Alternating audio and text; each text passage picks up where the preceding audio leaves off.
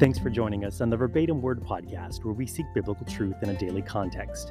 I'm Justin Gary. It's winter at the time of this recording, and winter in Oklahoma can be kind of relative. This week, we're seeing almost spring-like temperatures, highs in the 60s, even the 70s. But I'm sure before long, the bottom will drop out like nobody's business and we'll be freezing again. Just like we were about 2 weeks ago when an incredible Arctic blast hit us and much of the nation. Some places in the Northeast getting like 5 feet of snow in a few short days, temperatures below zero and the wind chills dangerously low. We were off work, thankfully, the day that our temperatures dropped dramatically. It was 3 degrees Fahrenheit one morning. Talk about a bit nippy. And the winds were upward of 30 miles an hour, so the wind chill was hovering around negative 25. And while staying home would have made the most sense, we bundled up and ventured out in the cold, making the trek to the city to visit someone in the hospital.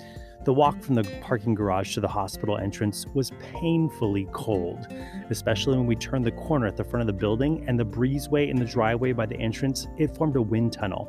It was biting cold. Not many people were out that day, understandably so, but one group in particular was noticeably missing that day from the usual mix of people in the city. As in many bigger cities, it's not rare to find the homeless standing on the street corners, holding their signs, making their case for a kind donation as you wait for the light to change, ready to receive anything you might be able to spare. They've got their system down, which corners to work, which lanes to visit, and depending on whether those waiting in their vehicles at the stoplight feel compelled to give or not during the awkward 2 minutes or so until the light changes, apparently those soliciting support at the crossroads can make pretty good money. You can bet that they definitely get sympathy points and probably see donations increase during extreme weather. I've seen them out there during the extreme Oklahoma summer heat, days close to 110 degrees. I'm sure it's good for business as those of us in our air-conditioned cars check to see if we have $1 or $2 in cash to slip through a crack in the window while the light is red. Maybe a chance to encourage the solicitor to get out of the heat and into someplace cool. But the other week when the temperatures were brutally cold, all the street corners I saw were empty. No one standing there with their signs. Thankfully, many of the nonprofits and agencies and shelters had been pleading with the homeless for days to come inside, and they heeded the invitation. But from a marketing and business standpoint, I was thinking that day would have been the day they would probably have made bank. Had they had the means to be outside in the sub-zero weather, the holiday spirit in the air, and the freezing temps to pull at the heartstrings of those in their heated vehicles, if there had been any needy on the corners that day, there would have been much to receive. Well, most of us have probably never needed to bear frigid weather to stand on a corner with a sign to meet our needs in that sense, but we can all identify with a greater need that none of us has been able to avoid. At the start of his ministry in the Sermon on the Mount, Jesus said, "Blessed are the poor in spirit, for theirs is the kingdom of heaven," pointing out that in the things of the Spirit, we'd all be wise to discover our need and receive what God has to offer us when it comes to the kingdom. Spiritually speaking, we are all like beggars on the highways and byways of this world, in need, desperate to receive. In this section of Mark, Jesus and the disciples pass a beggar on the road, probably not in sub-zero temperatures like we saw recently in Oklahoma and much of the nation, but this man on the dusty roads of Israel in Bible times, well, he needed a handout. It was his only way of making a livelihood in the practical side of things, a man used to receiving whatever anyone could spare. But a man who is also willing to receive much more from Jesus than just his daily bread, to fill greater needs that no one else had been able to fit and meet in all his years begging on the roadside. And he, for one, is not too proud to beg. Let's take a look at the story of blind Bartimaeus in Mark chapter 10, verses 46 through 52.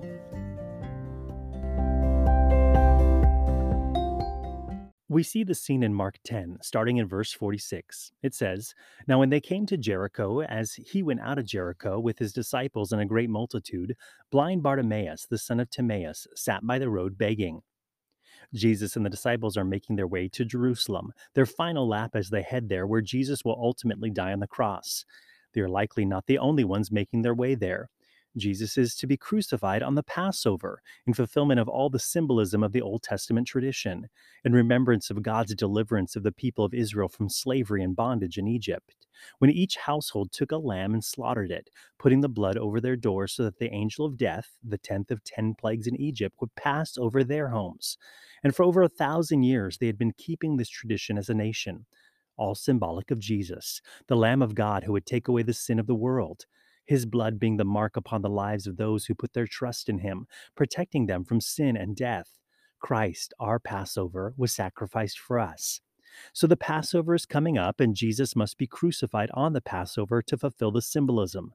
And the Passover was one of three Jewish feasts in which all able Jewish males were to attend in Jerusalem, in person. There was no virtual option in those days. You were to attend if able, if you lived close enough, and to bring your family with you. So the roadways to Jerusalem are seeing increased traffic, more than likely with the influx of those coming to attend the feast. Now they came to Jericho, and as he went out of Jericho with his disciples and a great multitude, blind Bartimaeus, the son of Timaeus, sat by the road begging. On the road just outside of town, blind Bartimaeus is taking opportunity with these crowds, positioning himself along the road to cross paths with the great multitudes heading toward Jerusalem, such as the one accompanying Jesus and the disciples at this time. The town is Jericho, about 22 miles away from Jerusalem. Google Maps shows it would take about 7 hours on foot from Jericho to Jerusalem, so it's one of the last stops likely for pilgrims heading to the feast. And Jericho is no stranger to biblical history. You might remember from Sunday school or Bible stories that Joshua fought the Battle of Jericho. After wandering 40 years in the wilderness, it would be the first stop, the first battle, the first city taken by the Israelites as they entered the land. Prior to crossing the Jordan River, Joshua sent spies to check it out. The two spies took cover in the house of Rahab the harlot, who lived on the city walls, and she hid them. And they were able to escape, and she and her household were promised protection. When Israel finally crossed over, the campaign to take the city was a unique one. For 6 days, they circled the walls of the city one time each day, marching around. Then on the seventh day, they circled 7 times, and then they blew the trumpets, and the walls of the city fell, and they took the city. Rahab and her family were saved because she feared the Lord. Interesting that Rahab would be in the genealogy of Jesus that we find in Matthew 1, one of just 5 women mentioned in that genealogy, a rarity for women to be named in any genealogy. In Rahab's case, the testimony that God can change anyone, that he is willing to receive anyone into his fold if they are willing to repent and come to him. A precursor to what we find in the Gospel of John, chapter 1, verse 12. But as many as received him, to them he gave the right to become children of God, to those who believe in his name. This Gentile harlot becoming a God-fearing woman, grafted into the lineage of the Messiah. So Jericho was destroyed, this amazing defeat where God gave the Jews this city. He had prepared the way for them. The battle plan was unconventional, marching around it 7 days in a row, and they just needed to be obedient to what God had said. And they would receive this city, this first inheritance in the new land. That was a huge part of them entering the land. They needed to be obedient and proactive to take it. But they would receive a land that God had prepared for them, a promised land. In Deuteronomy, God had told the people through Moses, "So it shall be when the Lord your God brings you into the land of which he swore to your fathers, to Abraham, Isaac, and Jacob, to give you large and beautiful cities which you did not build, houses full of all good things which you did not fill, hewn out wells which you did not dig, vineyards and olive trees which you did not plant. When you have eaten and are full, then beware, lest you forget the Lord who brought you out of the land of Egypt from the house of bondage." The promise that they would simply receive what God had prepared for them. How privileged we are as the people of God to be able to walk into things that God has prepared for his people. Paul wrote to the Corinthians and reminded them of what was promised in Isaiah. But as it is written, "Eye has not seen, nor ear heard, nor have entered into the heart of man the things which God has prepared for those who love him." Walking by faith, we trust God has prepared things for us, and that we must step into them to receive the things that the Lord has for us, much as the Israelites received Jericho. It was a city that he prepared for them. What things does God have prepared for you, for your life, for your family, for your church, for your ministry? What a concept to reflect on as we enter to the new year at the time of this recording. In the coming years, things that he wants you to receive and step into fully when they come. We can miss those things when we spend too much time forming our plans and our goals and even our resolutions. If they're not guided by the Lord, not formed in time seeking the Lord, we'd be wise to take time to seek and reflect in a new year or in a new season to make sure we are headed where God has prepared a way for us. So now Jesus and his disciples are there. This town, like many of ancient Israel, was built again. Remember, after they marched around it 7 times, the walls fell down. But here it is a town once more. Interestingly, at the end of the count of the Battle of Jericho, Joshua said, "Cursed be the man before the Lord who rises up and builds this city Jericho. He shall lay its foundation with his firstborn, and with his youngest he shall set up its gates." Apparently, Jericho was never fully deserted.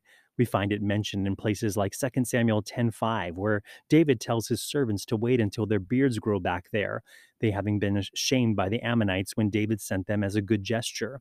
They shamed them instead.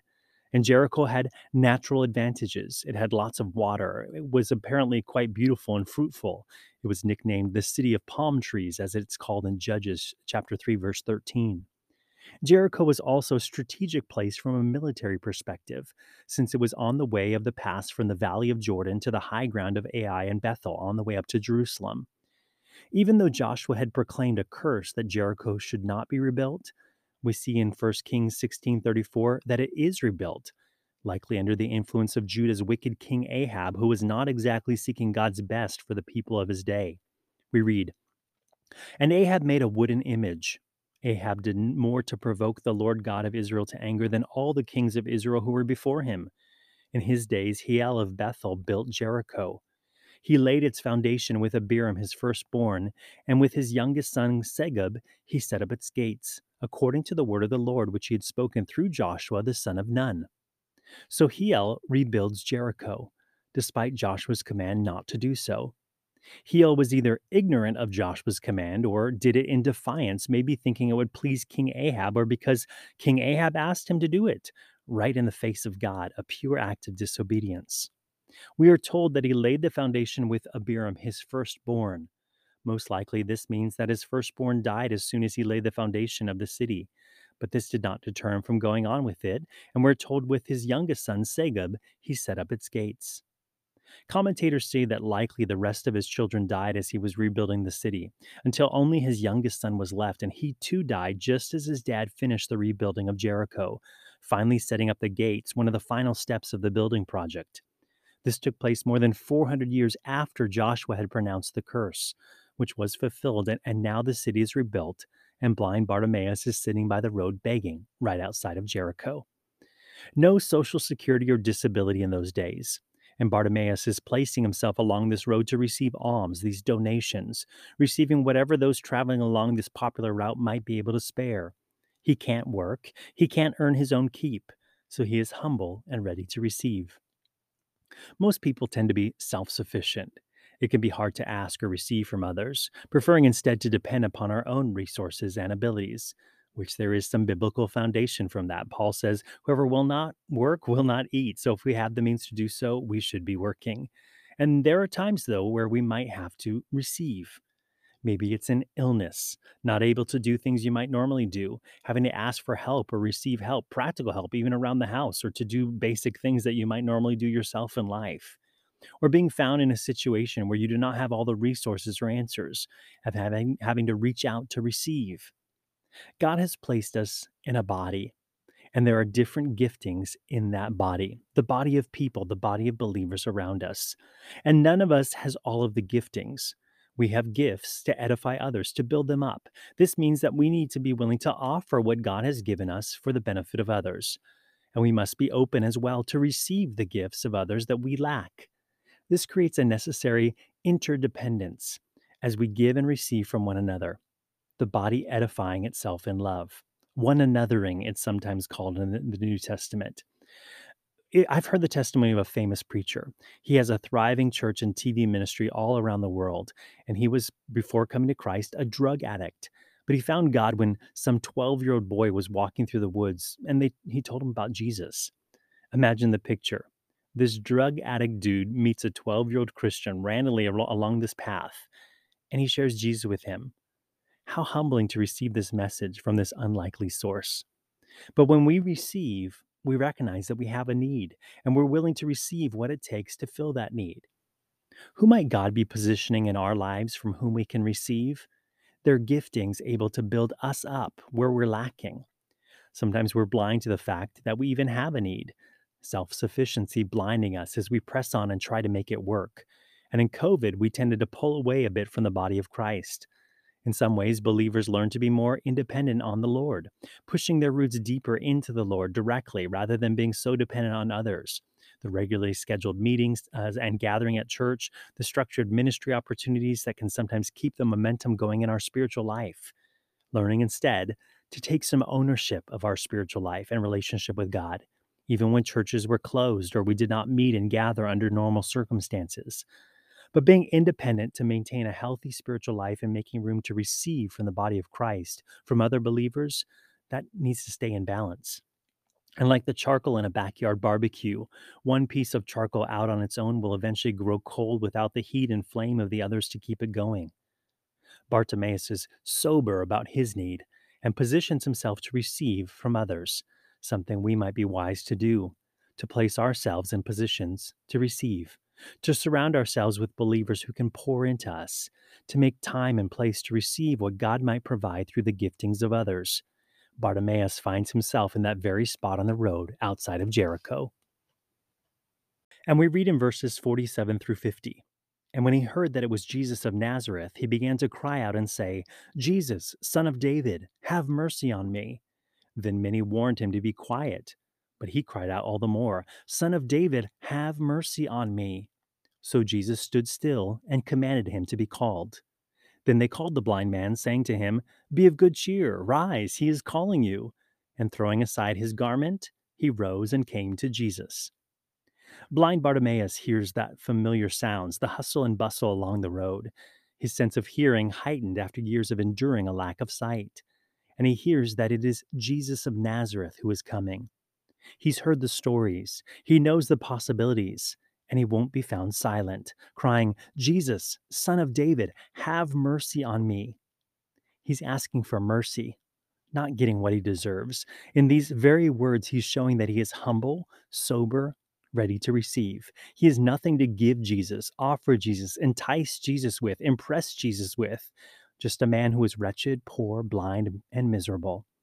But the title he uses there, Son of David, Bartimaeus recognizes that Jesus of Nazareth, his hometown familiar, humble, unassuming, this Jesus, this carpenter from Galilee, he is the Son of David. He believed Jesus to be the promised Messiah, the one who was foretold. Back when King David was on the throne, David had declared he planned to build a house for the Lord, a permanent temple, since the nation of Israel was still worshiping in the temporary tabernacle that Moses had built. And David, a man after God's heart, ponders why he should dwell in a palace and the Lord should still dwell in tents. Well, Nathan the prophet tells David to go ahead with those plans until Nathan receives a word from the Lord himself saying to David, You want to build the Lord a house? Well, he actually plans to build you a house. We read in 2 Samuel chapter 7, When your days are fulfilled and you rest with your fathers, I will set up your seed after you, who will come from your body, and I will establish his kingdom. He shall build a house for my name, and I will establish the throne of his kingdom forever. I will be his father, and he shall be my son. There's a near and a far fulfillment in this prophecy, first in Solomon, who would build a temple for Israel. But the far fulfillment, the ultimate son of David, who would rule over the kingdom forever, the promised Messiah. And blind Bartimaeus there in Jericho believes Jesus is the one, the Messiah, declaring it openly there on the roadside. Now, Bartimaeus is blind, and the Jews believed that if someone was born blind, that it was either due to the sin of the parents or there was prenatal sin in the life of the person themselves, sinning while still in the womb. And they found in the Dead Sea Scrolls inscriptions that said that the blind will be excluded from the banquet of the Messiah. But Bartimaeus may be trusting in Scripture, not in tradition. And there were Scriptures that said that the Messiah would open the eyes of the blind, among other things, like setting the captives free, bringing the prisoners out of prison, unstopping the ears of the deaf. So Bartimaeus is trusting what Scripture said about the Messiah, and he has heard likely all of the miracles Jesus was doing, and now he is calling out, It's my turn, Lord. I am ready to receive. This can be a crisis of faith for us many times. We see and know what Scripture tells us about God, but practically in our lives, things look a lot different. Or maybe we've been told by our own reasonings or by others, well, that is what scripture says, but this is real life, as if those sorts of things don't happen to people like us.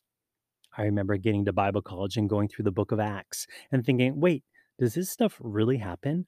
I see it on the pages, but have not seen that sort of stuff in my life or ministry. But being thrust onto the mission field where there was no choice but to trust in faith, there was a move of the Spirit. In my own life, on our team, and in our ministry, amazing that Scripture tells us the Holy Spirit is not earned, nor drummed up, nor achieved through some level of education or certifications. The Spirit is received. For everyone who asks receives, and he who seeks finds, and to him who knocks it will be opened. If a son asks for bread from any father among you, will he give him a stone? Or if he asks for a fish, will he give him a serpent instead of a fish? Or if he asks for an egg, will he offer him a scorpion? If you then, being evil, know how to give good gifts to your children, how much more will your heavenly Father give the Holy Spirit to those who ask him? Blind Bartimaeus has that kind of faith. Tradition and society are telling him one thing: blind people are not included by the Messiah. But he knows what Scripture says, and he's going off that. Then many warned him to be quiet, but he cried out all the more, Son of David, have mercy on me. So Jesus stood still and commanded him to be called. And then they called the blind man, saying to him, Be of good cheer, rise, he is calling you. Funny here. The crowd first tells him to be quiet. They warn him. Not sure what the warning was, but warning is a pretty strong thing. But then Jesus stops the procession. He hears the voice crying out in the crowd. Above all the noise, all the other people that are crying out, he hears Bartimaeus' voice. He stops the whole thing, stands still, and commands that he be called. Commands. Maybe because no one would have done it otherwise. And then they called the blind man, saying to him, Be of good cheer, rise, he's calling you. Funny, this switch here. One minute, the crowd warning him to stop it. The next minute, his cheerleaders escorting him to the front. This fair weather crowd not wanting to insert themselves into the story, now they are on the bandwagon. We are to be careful of the voices that we let guide us. They can have their own motives and selfish ambitions as well, their own affections, leanings, fears, resources, insecurities mixed in. Also, we need to be careful about what we are hearing. Is it really telling us the truth, or do we need to be discerning of what's right and what's wrong?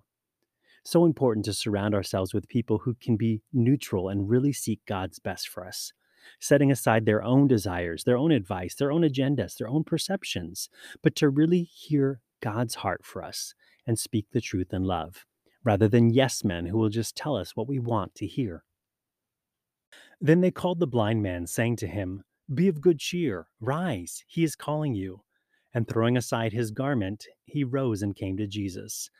I'm so intrigued by this bit of information that he threw aside his garment. This is the outer garment. Why did he throw it aside? The word means to cast away. Maybe it was because he was a beggar and this thing was dirty and it stank. Many years along the dusty road in the hot Middle Eastern sun. Maybe he wanted to approach this Messiah respectfully, so he cast it off. A recognition of the holiness of Jesus, and he was aware of how unworthy he was and how much it stank and how much it smelled, how putting off it would be to most people, but probably not to Jesus anyway. Or maybe it is symbolic of his own righteousness, casting off the only thing that he had, coming naked virtually to Jesus. Nothing to give, but only to receive. It's interesting that the Gospel of Mark is told through Peter's eyes. And in John 21, Peter does the same thing when they're in the boat. After the resurrection, after a full night of fishing with nothing more than empty nets, when a voice calls to them from the shore and they realize it's the resurrected Jesus, it says, Therefore, that disciple whom Jesus loved said to Peter, It is the Lord. Now, when Simon Peter heard that it was the Lord, he put on his outer garment, for he had removed it and plunged into the sea. Peter puts on his garment to approach Jesus, swimming with it to shore. This is after Peter had denied Jesus 3 times, even when he said he would not. Ashamed. Is he trying to cover something up, put on a robe of righteousness? Well, the blind man outside of Jericho, he has nothing to hide, nothing to cover up. He casts aside his garment, realizing that all of his righteousness was as filthy rags, coming empty handed to receive what Jesus has to offer. Something that we all must do. For by grace you have been saved through faith, and that not of yourselves. It is the gift of God, not of works, lest anyone should boast. Perhaps blind Bartimaeus throws aside his garment because it was the outer garment he wore being there by the road. It doubled as a blanket, as a sleeping bag, as a shade covering, all he needed there on the side of the road. But when he hears that Jesus is inviting him, by faith, he believed that he was going to see again and be going and leaving that place and that role. He was not going to be there again. Maybe he's putting it aside in faith that he won't need it anymore, stepping up to the plate and laying aside all the things from the past. As Paul says, "Brethren, I do not count myself to have apprehended, but one thing I do, forgetting those things which are behind and reaching forward to those things which are ahead." We see something similar with the Samaritan woman at the well in John's gospel. After Jesus tells her that he can give her living water, we read in John 4, "The woman then left her water pot, went her way into the city, and said to the men, 'Come, see a man who told me all the things that I ever did. Could this be the Christ?'" She left her water pot. That's the whole reason she was out there that day to meet Jesus, coming out to that watering hole daily. She would have to do it, filling up time and time again. Well, this day after meeting Jesus, she left her water pot. She wasn't going to be needing it anymore because her thirst had been filled. She had found living water. We see this throughout Scripture, the disciples leaving their nets to follow Jesus, the occult magicians in Ephesus burning their magic books after coming to know Jesus. They won't be needing them anymore. The soldiers during the storm in Acts, cutting away the skiff as a means of escape, believing the word that God will spare the lives of all those on board that ship, including Paul, albeit through a shipwreck. It's a burn the ships moment, letting go of those former things in belief and commitment that you are going forward with Jesus and won't need those things anymore. Is Jesus calling you? What garments can you cast off? In faith and belief, what can you already lay aside, believing you won't need them anymore? So, blind Bartimaeus is now standing before Jesus, empty handed, and we read Mark 10, verses 51 and 52. So Jesus answered and said to him, "What do you want me to do for you?" The blind man said to him, "Rabboni, that I may receive my sight." Then Jesus said to him, "Go your way. Your faith has made you well." And immediately he received his sight and followed Jesus on the road. What do you want me to do to you? What an interesting question. What do you want me to do? It should be obvious, right, Jesus? I mean, the man is blind. He stumbled his way forward, felt his way through the crowd. Maybe not a blind man's stick or a seeing eye dog with him, but it should be obvious, right? God knows our need. He is all knowing. And yet he still invites us to tell him, to pray, and to tell him what we need, to ask that he fill those needs. Here's an opportunity to get this man to acknowledge his need. We can wonder sometimes, why should I pray? God knows my need. But part of receiving is to vocalize those things to the Lord. James explored this a bit in chapter 4 of his epistle. He writes, "Yet you do not have because you do not ask. You ask and do not receive because you ask amiss, that you may spend it on your pleasures." Not having because we just won't ask. It could be a pride thing, it could be an entitlement thing, it could be a motivation thing that the Lord needs to work through. It could be a carnality thing that our hearts are not right in things. It could be our request is selfish and would not bring the Lord glory. But we are to ask, and sometimes we don't have because we haven't asked. John 14, verses 13 and 14. "And whatever you ask in my name, that I will do, that the Father may be glorified in the Son. If you ask anything in my name, I will do it." John 16:24. "Until now you have asked nothing in my name. Ask and you will receive, that your joy may be full." 1 John 5:14. "Now this is the confidence that we have in him, that if we ask anything according to his will, he hears us." Here Jesus gives blind Bartimaeus a blank check, an open-ended question and invitation. What do you want me to do for you? When we ask and we don't receive, it should free us a bit. God has either said no or not yet, and we can't make it happen unless we do it all on our own. So we should keep asking, keep seeking. The Lord might reveal some things, some change of heart or mind or circumstances that might need to occur first, some preliminary things that need to take place before He delivers. But we should still ask. If Jesus were to ask you, "What do you want me to do for you?" how would you respond? It's something to consider. For blind Bartimaeus, there's no waiting period, no work that needs to be done first. The blind man said to him, "Rabboni, that I may receive my sight." Then Jesus said to him, "Go your way. Your faith has made you well." And immediately he received his sight and followed Jesus on the road. Rabboni. It's rabbi, teacher, but the Rabboni at the end, it means dear rabbi, an affection in this man's request, that I might receive my sight. He knows he can't work for it, he can't pay it off, he does not deserve it, but he's willing and open to receive it from Jesus. And then Jesus said to him, "Go your way, your faith has made you well." And immediately he received his sight and followed Jesus on the road. It was immediate, in the moment, ending a section where Jesus is teaching his disciples some key things. And at the front end, there was another healing of a blind man. First, the man saw partially there earlier in the Gospel of Mark, men like trees walking. Then, round two, and the man saw clearly. It was a gradual healing, a picture of the disciples as they would see things more clearly progressively. But this time, in an instant, all is clear. As the disciples also should now have a clear picture of what is to come, that Jesus is the Messiah, and they are headed to Jerusalem, and he will be betrayed and suffer and die for the sins of man. Go your way. Your faith has made you well. Jesus gives him permission to live out his life, to receive the blessing and go on. But the guy followed Jesus, the final boarding call for this trek into Jerusalem that would change history and eternity. The man has his sight now, and he chooses to follow Jesus. What do we do with the blessings that God gives us? This man wants his new life with sight to stay close to Jesus, to be used for Jesus' purpose and glory. What do we do with the blessings that God gives us?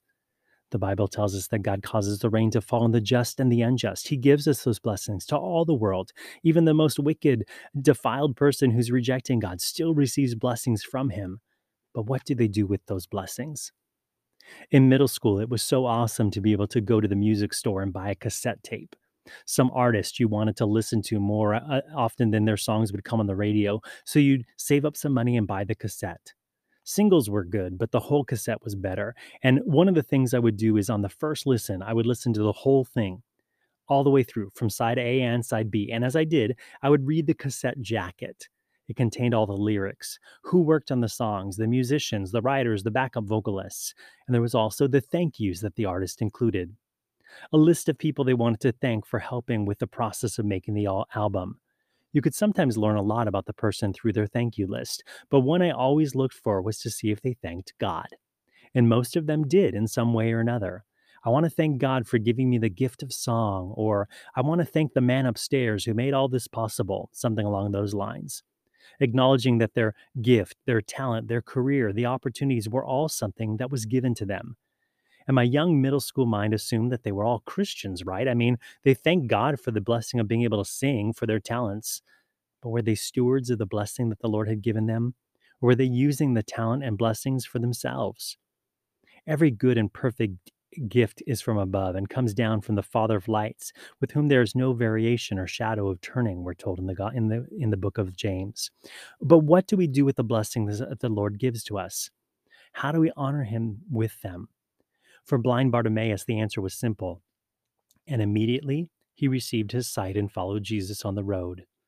He was now along for the ride, available for whatever Jesus might ask of him, and he wanted a front row seat to all that was about to take place.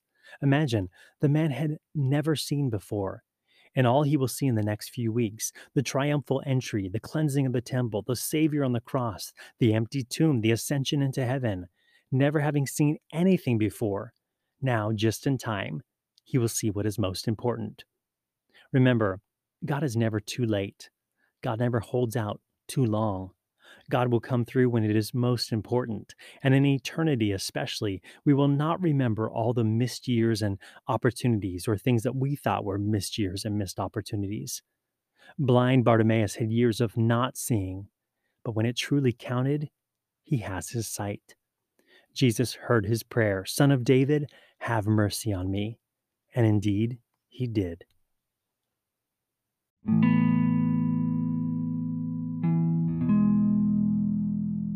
Blind Bartimaeus is done with the begging, and he follows one he has never seen before. As believers, we are called to walk by faith, not by sight. And this can be trying for many of us, especially in seasons where we don't feel like we're seeing or hearing a lot, kind of walking blindly. pressing on, but in a bit of disillusionment, even wondering sometimes, Lord, I'm following you, but do you even know where you're going? It seems that many these days are walking in that place.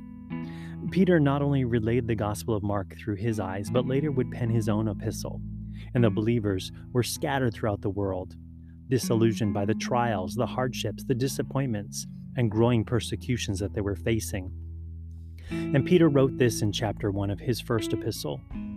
In this you greatly rejoice, though now for a little while, if need be, you have been grieved by various trials, that the genuineness of your faith, being much more precious than gold that perishes, though it is tested by fire, may be found to praise, honor, and glory at the revelation of Jesus Christ, whom having not seen, you love. Though now you do not see him, yet believing, you rejoice with joy inexpressible and full of glory, receiving the end of your faith, the salvation of your souls. Following Jesus is not always easy. It rarely is. Sometimes we think, Lord, I can't even see you. I don't even know where you're headed. I don't even know where you're going. I'm trying to follow you, but where are you? Whom having not seen you love, though now you do not see him, yet believing, you rejoice with joy inexpressible. Following Jesus requires faith. We don't always see what he is doing. Following Jesus is worth it. The end of our faith, nothing that we have earned, but simply received through what Jesus has done for us. And we pray, Jesus, Son of David, have mercy on us. We acknowledge, Lord, your greatness and holiness. And Lord, we confess that we are sinners in need of your forgiveness, your mercy, and your grace. God, we know that prayer is one that you will always answer, and that we receive all that you have for us with grateful hearts. So, Lord, we ask, Lord, that you might open our eyes to see, that we might see where we're blind, where we're neglecting, where we're deceived, that we might see with clarity. And Lord, forgive us for our pride, for our stubbornness, our rebellion, and our sin, those things that keep us from walking in the things that you've done for us. Surround us with those who can speak into our lives, Lord, to pour into our lives, that we might receive from their giftings and be edified in our faith. And Lord, stir up the gifts within us, that we can point others to you and walk with them toward the finish line. And Lord, most of all, fill us afresh with your Holy Spirit. Lord, we receive that gift that you've given to us. It's in Jesus' name that we pray. Amen.